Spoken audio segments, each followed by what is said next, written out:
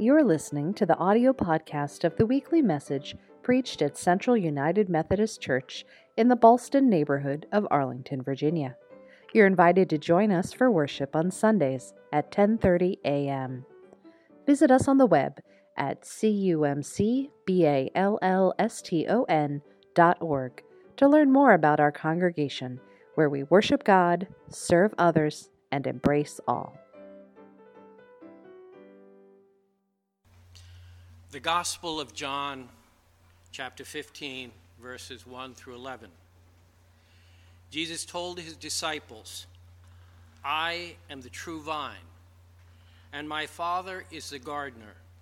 He cuts off every branch in me that bears no fruit, while every branch that does bear fruit, he prunes, so that it will be even more fruitful. You are already clean, because of the word I have spoken to you. Remain in me, as I also remain in you. No branch can bear fruit by itself. It must remain in the vine. Neither can you bear fruit unless you remain in me. I am the vine. You are the branches. If you remain in me and I in you, you will bear much fruit. Apart from me, you can do nothing. If you do not remain in me, you are like a branch that is thrown away and withers. Such branches are picked up and thrown into the fire and burned. If you remain in me, and my words remain in you, ask whatever you wish, and it will be done for you. This is to my Father's glory, that you bear much fruit, showing yourselves to be my disciples. As the Father has loved me, so I have loved you. Now remain in my love. If you keep my commands, you will remain in my love, just as I have kept my Father's commands and remain in his love. I have told you this so that my joy may be in you, and that your joy may be complete."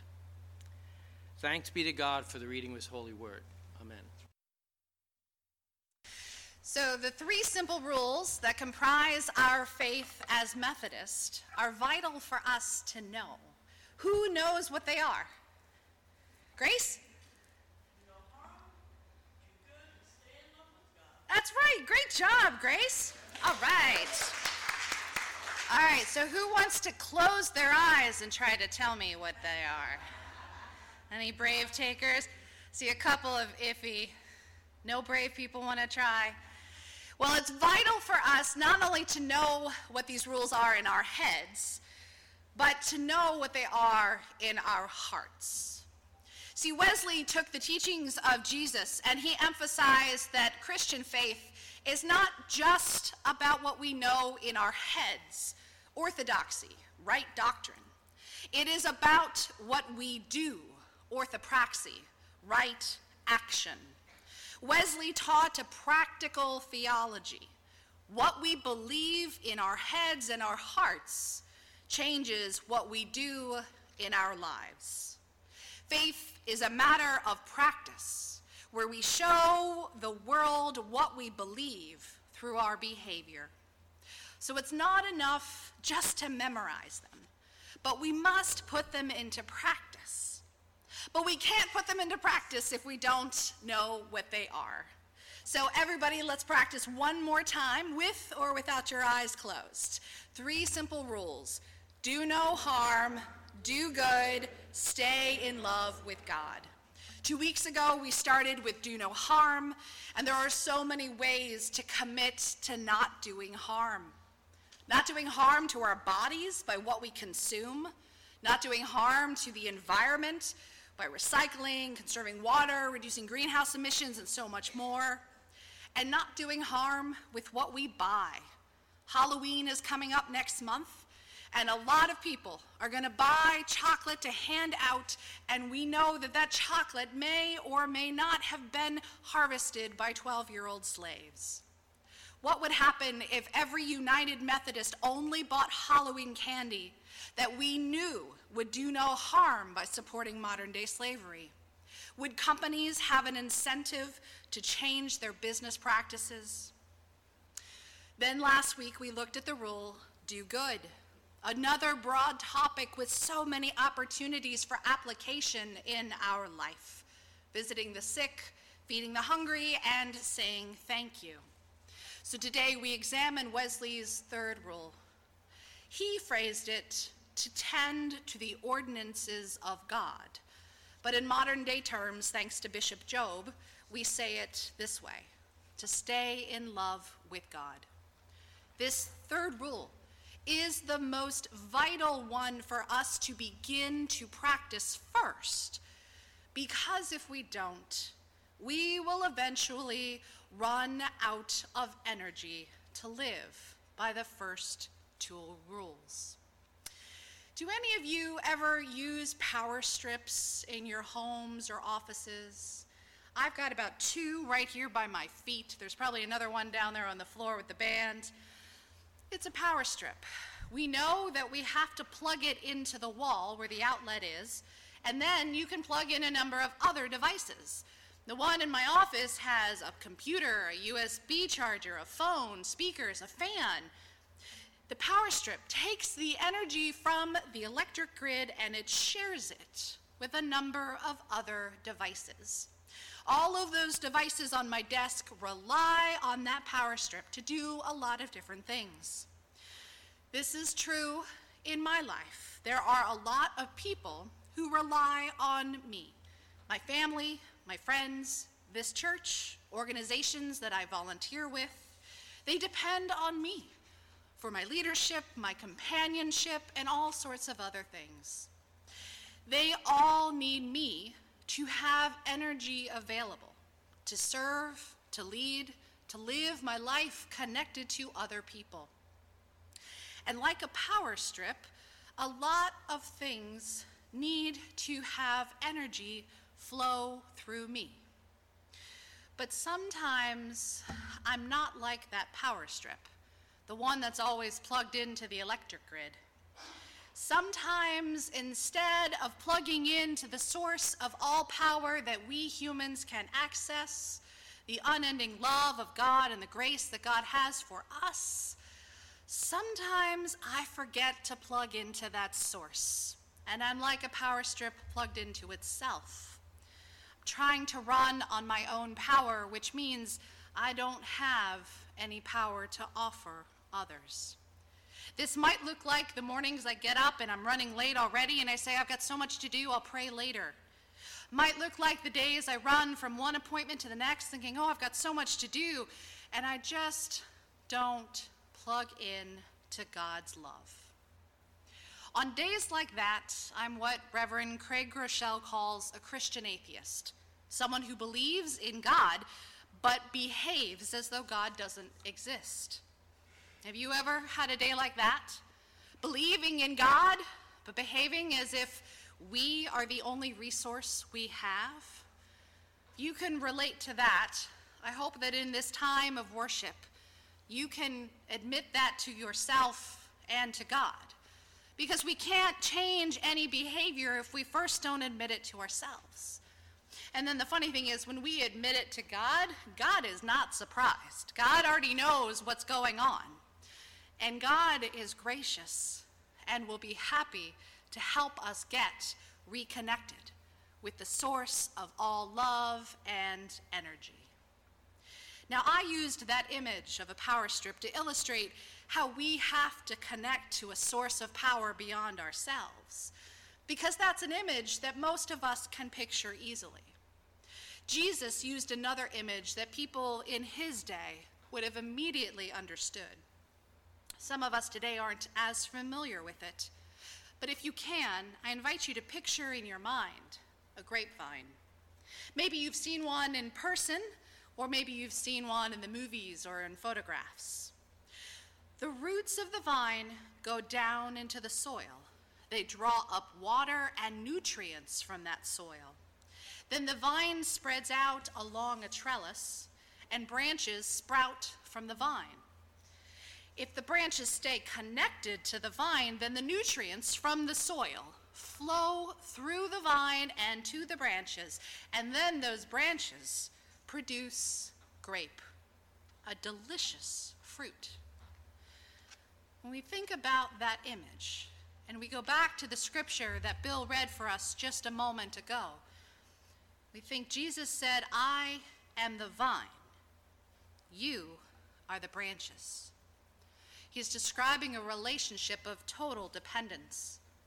The branch is completely dependent on the vine for nutrients. If we were to break a branch off the vine, then that branch would die. And that's what happens to our hearts and souls if we don't stay connected to Christ. Jesus said, "I am the vine, you are the branches. If you remain in me and I in you, you will bear much fruit. Apart from me, you can do nothing." Each of us is like a vine that must stay connected, or a power strip that must stay plugged into the power source.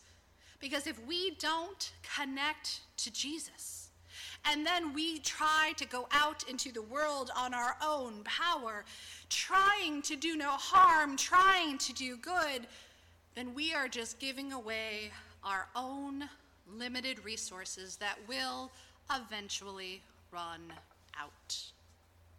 So we must abide in Christ. When Jesus said, "Abide in me," what did he mean? Well, if I were to ask you geographically, where do you live? Some of you might say Arlington or Falls Church. Some of our guests might live in another state or from somewhere else around the world. But if I asked you spiritually, where do you live? If you thought about it, and if you were honest, some might say, "I live in fear. I live in anger. I live in doubt. I live in constant stress. I live in perpetual busyness."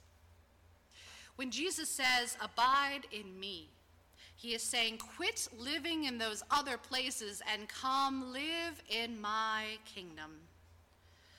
The God who became human, the one we call Jesus, is the place where we can go for strength, for peace, and rest for our souls. As we go through life, we are going to feel fear. We are going to feel stress. But we don't have to live there. We can choose not to take up residence in that space, and we can choose to abide in Jesus. So how do we do that? If we say that we want to live in Jesus' peace, how do we do that? If we look at verse 7, we see that he said, "If you remain in me, and my words remain in you, ask whatever you wish, and it will be done for you." There are two components to abiding in Christ that he names right there. First, if my words abide in you. And where do we find the words of Jesus? Find them in Scripture. So part of abiding in Christ is encountering his words. You've already encountered his words this morning, hearing it read. You're encountering them now, hearing them preached. You may this week join one of our small groups and encounter the word by studying it with a group. You may tomorrow reflect on it on your own, maybe in the morning or evening devotion. You may encounter his word when you find a way to apply it to your daily life. So the first part he names is encountering his words so that they will live in us. And the second part that we see in verse 7, ask whatever you wish, and it will be done for you. Now, taken out of context, that makes Jesus sound like Santa Claus or a vending machine. You put in the right combination, and the treat that we want will drop into our lap. That's not what Jesus means. Jesus first is talking about prayer, about the act of asking. And when he says that my words remain in you, ask whatever you wish and it will be done for you, he's helping us better understand that if the words of Jesus remain in us, then what we ask for is already God's will. We won't ask for things outside of God's will if we are remaining in God's word. So when we pray, one of the ways we connect into the power source of God's unlimited love for us and for this world is to abide in the word by reading and hearing and praying scripture, and by going to Jesus and asking, by praying. Developing a foundational life of prayer is vital to our relationship with God and choosing to abide in Christ. If we go back to that image of the vine and the branches and we think of that total dependence, we know that there is no way for the branch to get nutrients and to bear fruit unless that branch is getting the nutrients through the vine. And in the same way, our own lives require us to get the nutrients, the vital energy, the love that God has for us. When we allow that love to flow to us, then we can offer it to others. When God's love flows through us, then we bear fruit that will last. 2 weeks ago, when we looked at the scripture from Galatians, thinking about doing no harm, we heard the fruit of the Spirit named, the peace, patience, joy. That is what we will see in our lives when we abide in Christ. So when we choose to stay in love with God, it is what enables us to have God's love in abundance in our lives. Prayer and scripture reading are just two of the many practices that can cultivate God's love for us. Wesley had a whole list that he named. Some people would call these spiritual disciplines, others would call them holy habits. In addition to scripture and reading, he named attending worship, celebrating and receiving communion as often as you can, and fasting. These are not the only ones. There are hundreds of disciplines that we can embrace. Whatever we choose to do, to feed our spirit and connect to the vine, to God, to the source of all love, we must do them regularly. If we tend to the vine, we look for regular practices. Otherwise, the branches will start to wither. Now, some people will say that when you love a person, the proof is in your actions, not in your words. Wesley relied upon God's love for us and our response to God's love as evidence of faith in our lives. If we say we love God, the proof is in our actions. That's orthopraxy, right doing, not only orthodoxy, right thinking.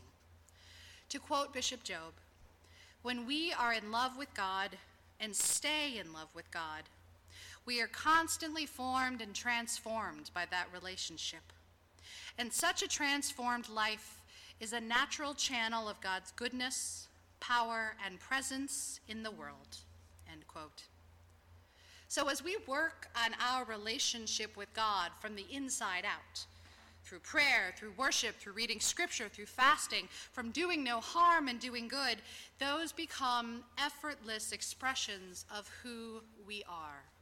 Our lives on the outside will resemble who we are on the inside. The effort to do no harm and to do good is not ours alone.